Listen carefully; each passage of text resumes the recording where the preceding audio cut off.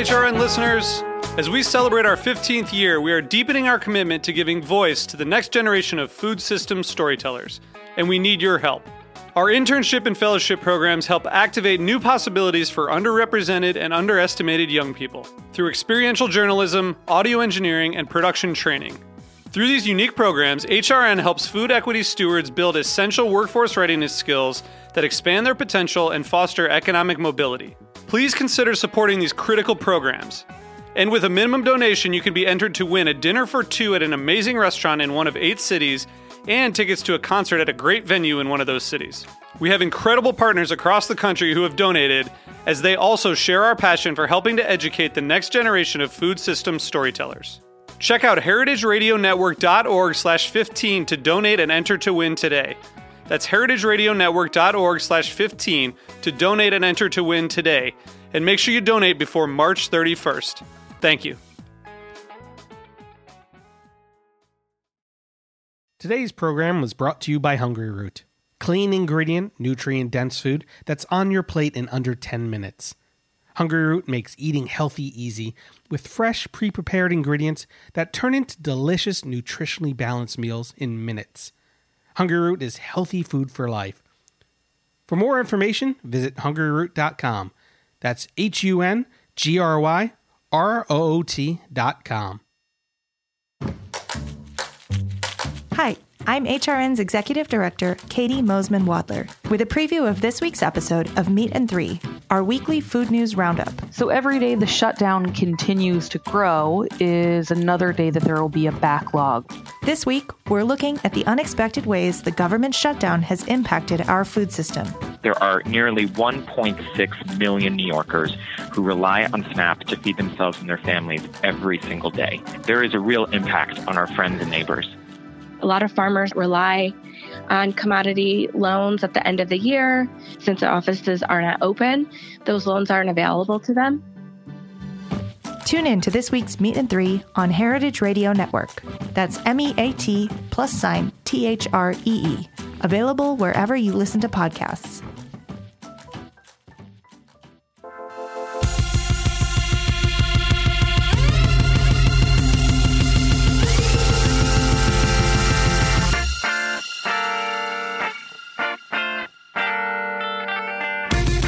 And welcome to the Food Scene on heritageradionetwork.org. I'm your host, Michael Harlan Turkel. And on today's episode of the Food Scene, Westbourne was born out of Camilla Marcus's bi-coastal love for birth and adopted cities, Los Angeles and New York. An artist in her own right, Marcus instead studied law, investment, and business development, knowing that what you need before a restaurant is a location. So after some time as director of business development for Union Square Hospitality Group, she was finally ready to navigate New York City's real estate market in hopes of bringing a mindful, accidentally vegetarian, zero-waste all-day cafe to the scene. But there's so much more that goes into her nourishing menu of chia puddings, yogurt bowls, crispy corn tacos, and my favorite, mushrooms. It's all about giving back. A percentage of all sales go to local nonprofit that educates and trains in-need youth for hospitality jobs, in which she hires directly from, because that's the Westbourne way. Welcome to the show, Camilla. Thank you so much. So let's talk about these two cities, this bi-coastal love of growing up in Los Angeles and, you know, your surrogate city here, New York City. Yeah, I grew up, born and raised in Los Angeles, kind of a rare second-generation local. My mom was also born and raised there. Funny enough, my mom's family came from New York originally. My grandmother was one of the economists for New York City at a very young age, and my grandfather kind of just really wanted, I think, to go out on his own. My grandma was a lot older than him, which was very controversial at that time, so they made their way to California through the Midwest, and my dad has always done a lot of work in New York.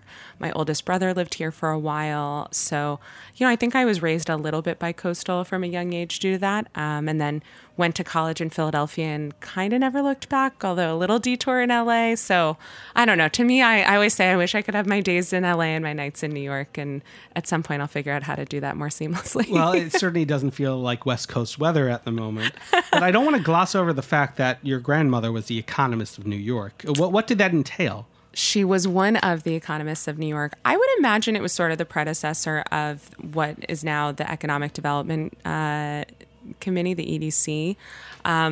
Unfortunately, she died when my mom was very young, so we don't have that much of records from her. But she was a pretty big trailblazer, wore jeans well before it was, again, sort of normal. And, she was a big professional, married a younger doctor. So, I'm named after her. So I feel a very strong connection to someone who, ironically, I've never met. Well, you certainly have a lot of those attributes, I assume, too, because you are an artist. I mean, you grew up wanting to be a professional artist. What kind of medium, and do you still actually practice in that?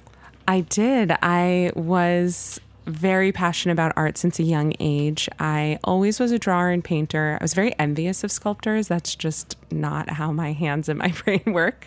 And I do still do quite a bit, mostly for myself.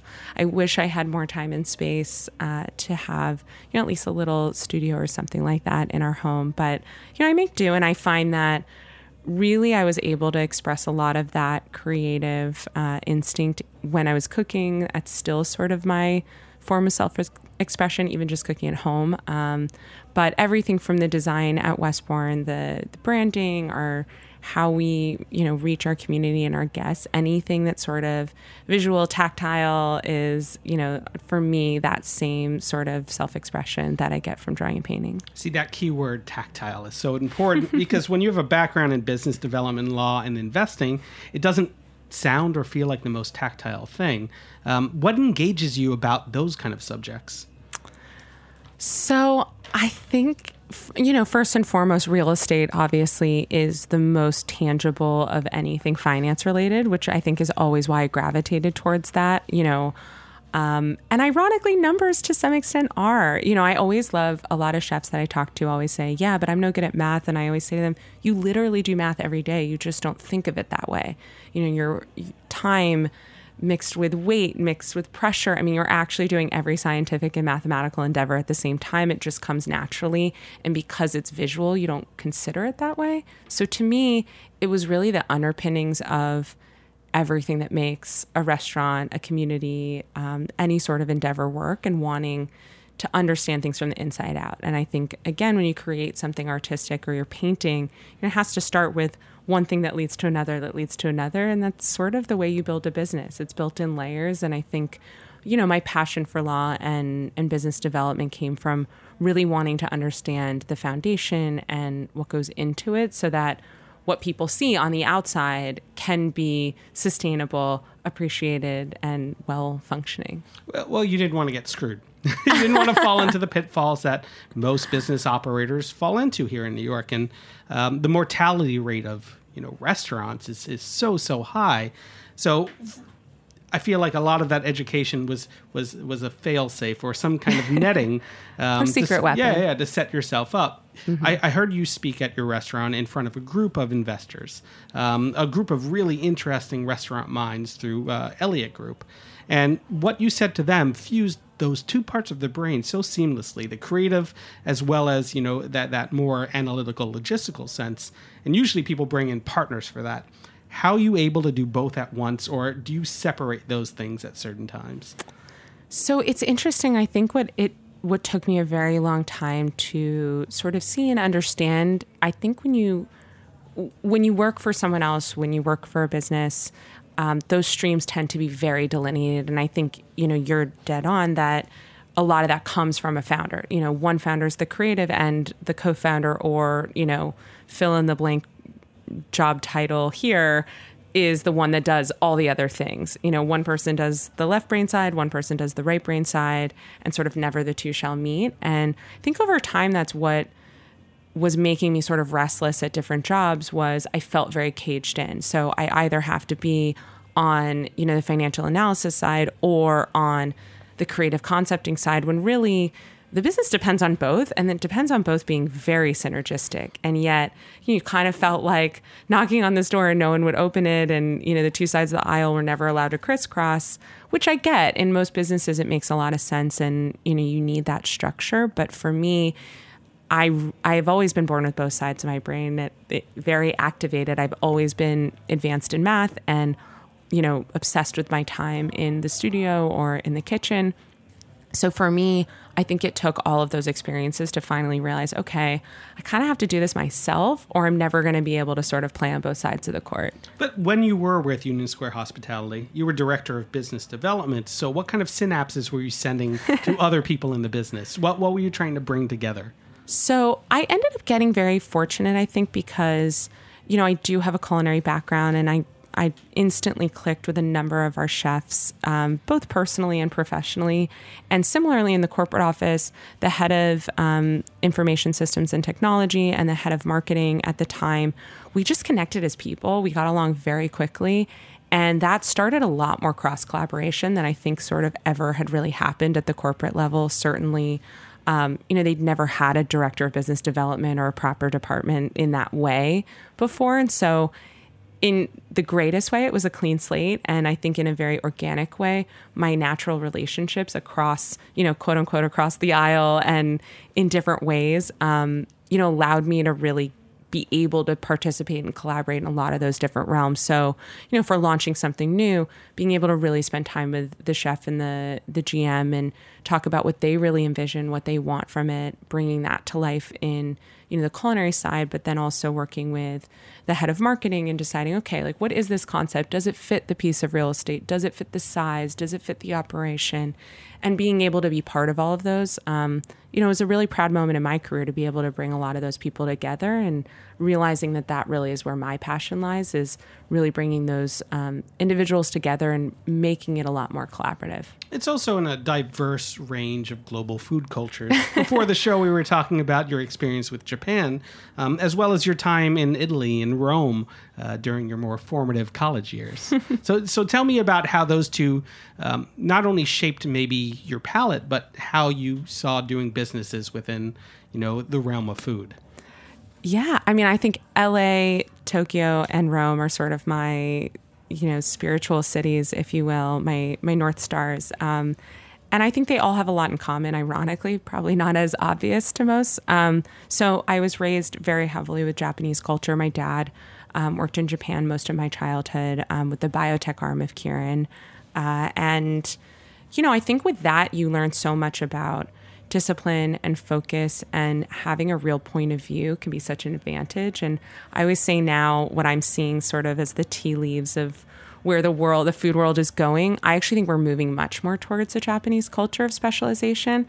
I think all things to all people is starting to resonate as nothing to no one. And so you do start to see, okay, this is a place, like this place opened Kanbi in LA that just does katsu sandwiches. And I just hugged them when I got there. I go, this is what it's about. Like, you do what you do well, you can take a very singular focus, and you can be creative within that constraint. And I think that's obviously, Japanese design and aesthetic is, something that I'm very inspired by. And, I get very excited when people notice that reference in the restaurant. And with Rome, I think it's all about heart. And I also think Rome taught me something I talk to my team a lot about, which is friction is awesome.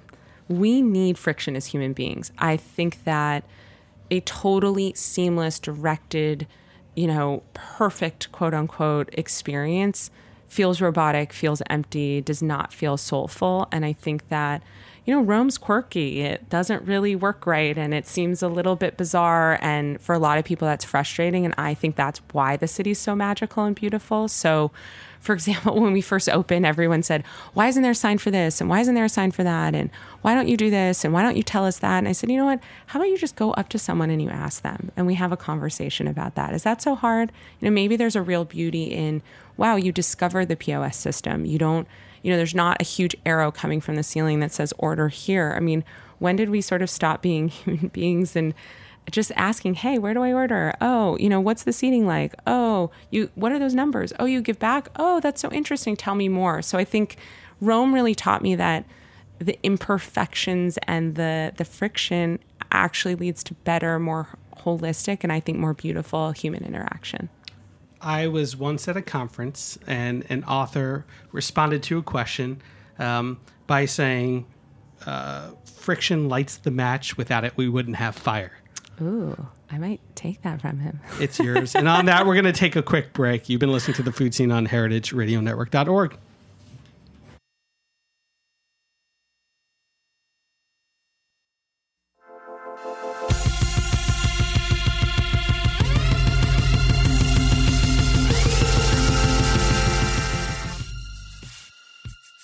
Today's program was brought to you by Hungry Root. Have some food in your fridge, but nothing you really want to eat? Well, Hungry Root can be the perfect addition to make your pantry more delicious. Think of it as healthy building blocks, a way to stock your fridge with savory and sweet staples that can come together as an attractive meal in minutes. This week, I tried the rich and spicy coconut curry with lemongrass braised tofu nuggets over crunchy butternut squash noodles. And don't worry, they had that recipe online. It was easy to have a hearty home-cooked meal without having to do all the prep.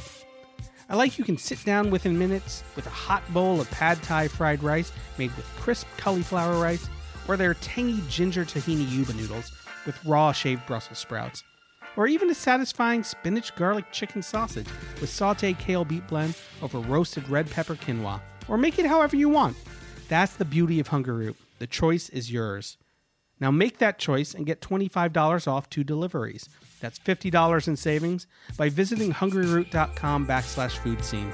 That's HUNGRYROOT.com/FOODSEEN. Hey, are you enjoying this podcast? Heritage Radio Network has plenty more. My name is Kathy Irway, and I'm the host of Eat Your Words here on HRN. Every week I sit down with food writers to talk about their newest work. From colorful cookbooks to food memoirs to exposés on the food industry. It's all meaty topic for discussion. You can find Eat Your Words wherever you listen to podcasts and on heritageradionetwork.org.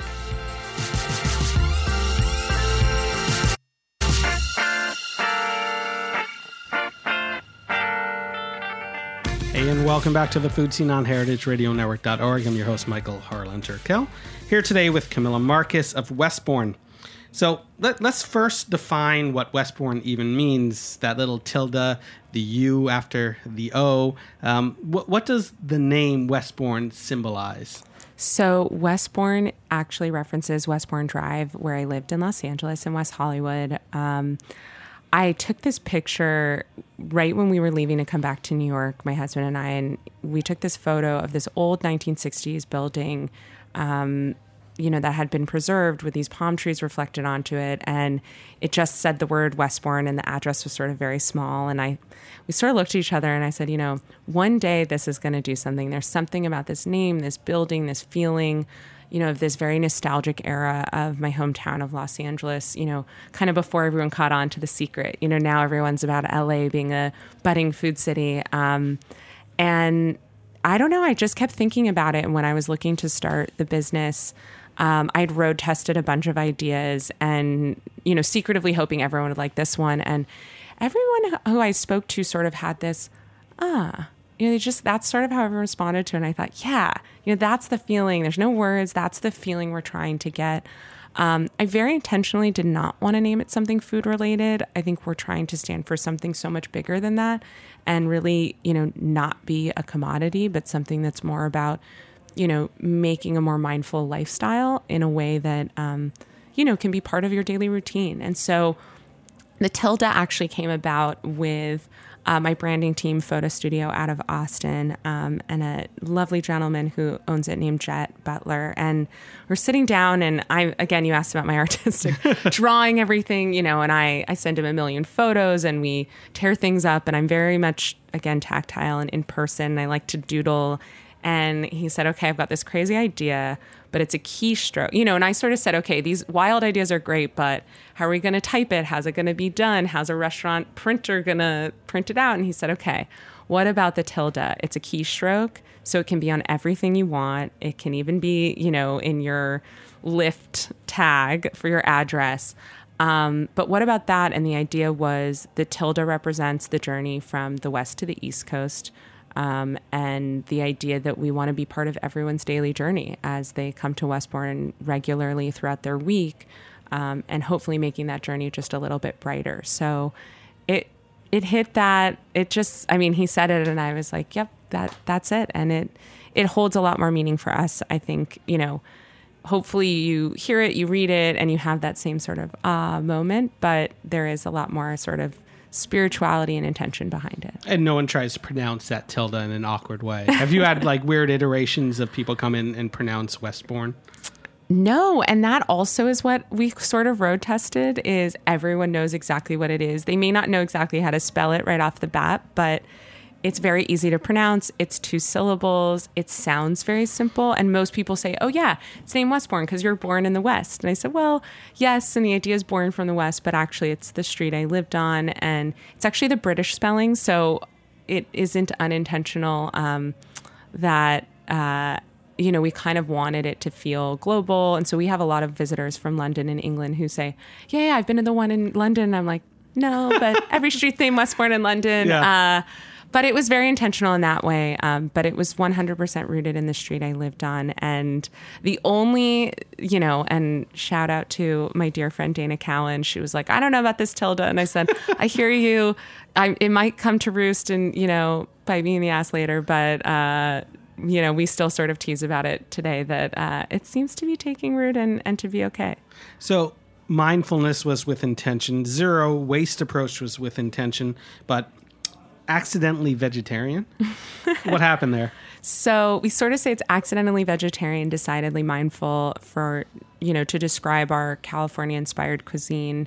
For me, the original concept sort of came out of, look, we have to eat differently as a community to save our planet and to hopefully sustain our environment. I think while a lot of the conversations are still on gas emissions and cars, it's really undeniable that the food system has to change, and that's the biggest dent we can make. And yet, I grew up with vegetarianism as part of our routine, but we didn't call it that. My mom didn't cook meatless Mondays, but we're so at the heart of produce and amazing agriculture in Los Angeles that I really took for granted that was really part of just how I ate. We didn't label it. It wasn't, it wasn't preachy. It wasn't sort of in your face. It just was delicious. And so it sort of got me thinking, okay, well, not everyone's really eating like that. And that's not just a given for everyone. I lived on the same block as Mrs. Gooch, who was the predecessor to Whole Foods.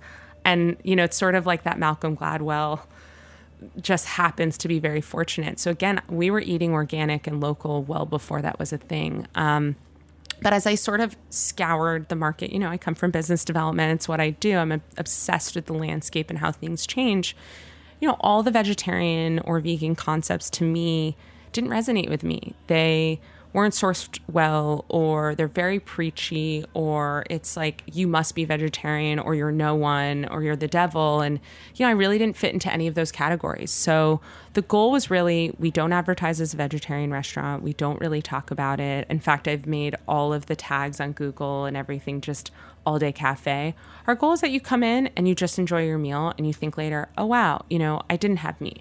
We don't do tofu. We don't do seitan. We don't do anything processed. It's really just about vegetables that are delicious and thinking flavor forward and being creative, again, sort of within a constraint. I think that's where that Japanese inspiration, to me, some of the best restaurants in Japan are vegetarian. They don't sit there saying, you must be a vegetarian. It just is. And similarly, a lot of the R&D I did was around, to me, some of the best dishes at some of the most interesting and inspiring restaurants that are supremely popular. Most of their best dishes happen to be vegetarian. And so I thought, okay, what if one menu could have all of those in one? And we just didn't really talk about it. And just by enjoying yourself in an interesting environment and eating something delicious, you could actually make an impact, not only with our give back, but frankly on the greater environment. But I feel like you're playing with fire a little bit when you put something on the menu called a mushroom, because it has that reference point to a meat sandwich. That's kind of the only one. It just was so good. We had to do it. And yes, and I approached it thinking, oh, this could be absolutely polarizing. I will take a bite and, I will, lay my, I will judge this as critically as I can. And I finished it. And I'm like, wait, was I supposed to judge this? It was so delicious that I came home and I told my wife, who's primarily vegetarian, you have to come with me and have this mushroom, and it's going to blow your mind. What's interesting about that is that she doesn't care about the meat side of the sandwich. It alone is delicious. how did that become? And how hasn't it become its own restaurant? You're talking about a mushroom only, mushroom only restaurant. I think it can take off like Combi's doing, tonkatsu sandwiches. Wow. Well, first of all, thank you. No one's ever suggested that before, but it is one of our most beloved and popular. Everything that's sort of come on the Westbourne menu and that has, thankfully been embraced by our guests has a lot just been sort of crazy ideas. I mean, I love Reuben sandwiches and I love maitakes. And again, I think you see maitakes in very similar ways in a lot of restaurants. So I'm always the type of person, I scour what people are doing and then I have to go left. Like if everyone's going right, I just have to go left. So, we just play around with different things. We just had our 1-year anniversary and very much inspired by Combi. I said, my husband's favorite food in the whole world is eggplant parm. And, and Rich Teresi still and Mario Carbone to this day make my favorite eggplant parm. I bought it every day at Teresi when it was open as the sandwich shop.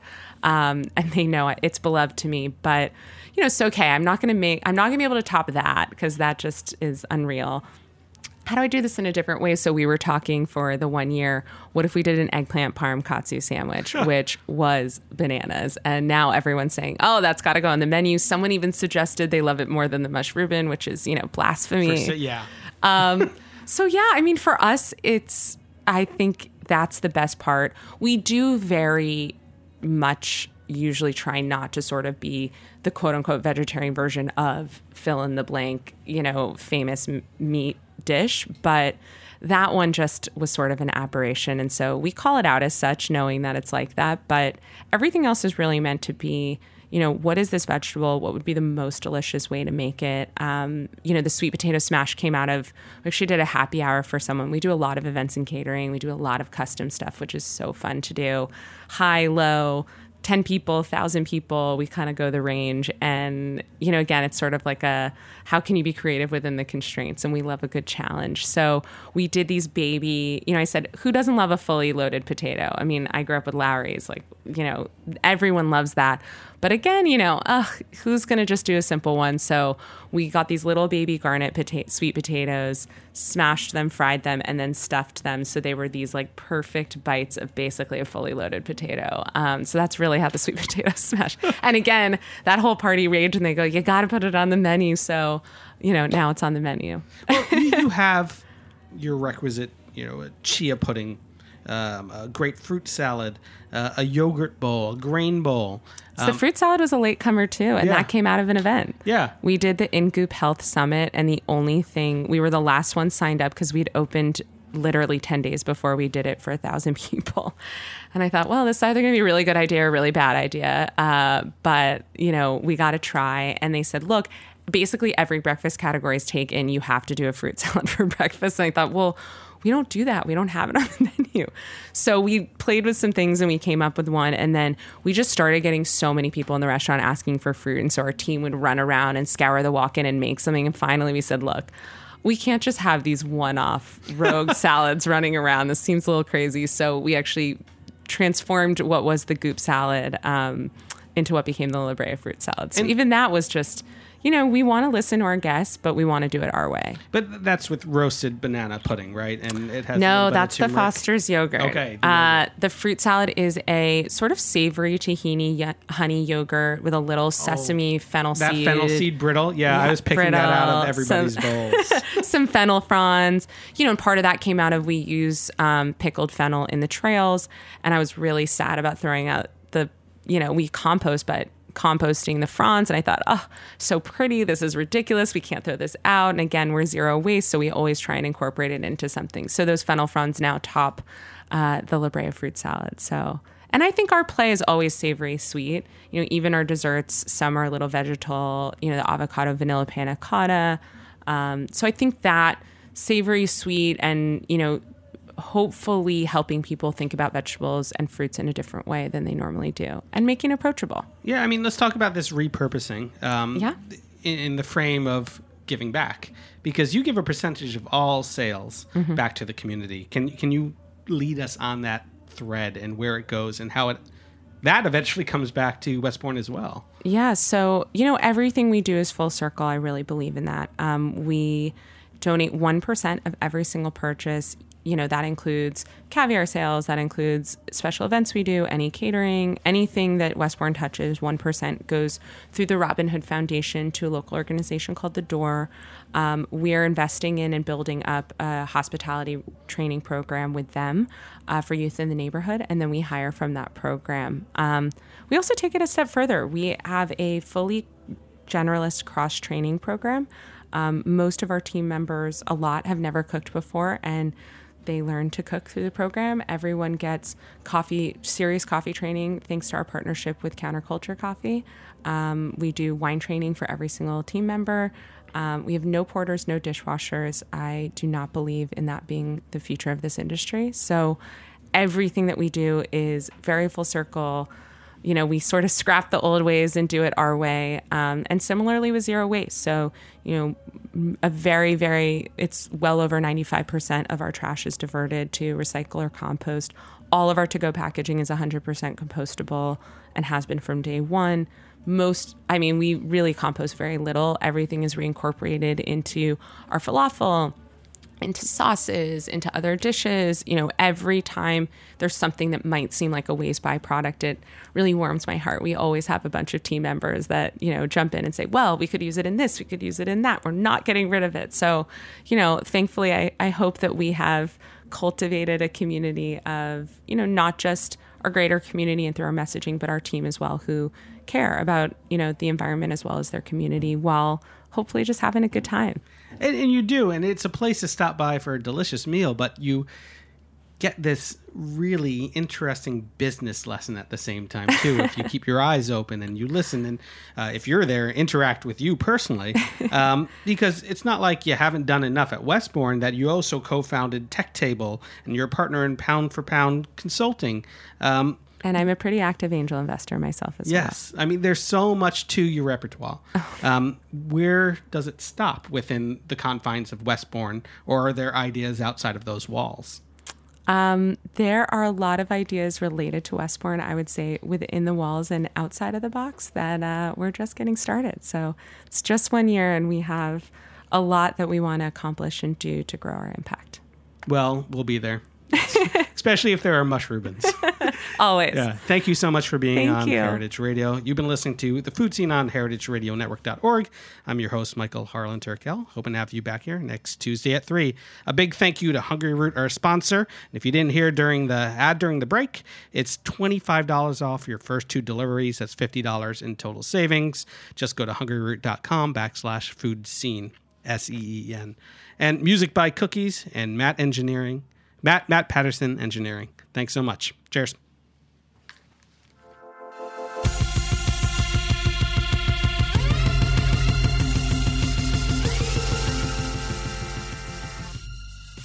Thanks for listening to Heritage Radio Network, food radio supported by you. For our freshest content and to learn more about our 10-year anniversary celebration, subscribe to our newsletter. Enter your email at the bottom of our website, heritageradionetwork.org. Connect with us on Instagram and Twitter at heritage_radio. You can also find us at facebook.com/Heritage Radio Network. Heritage Radio Network is a nonprofit organization driving conversations to make the world a better, fairer, and more delicious place. And we couldn't do it without support from listeners like you. Want to be a part of the food world's most innovative community? Subscribe to the shows you like, tell your friends, and please join the HRN family by becoming a member. Just click on the beating heart at the top right of our homepage. Thanks for listening.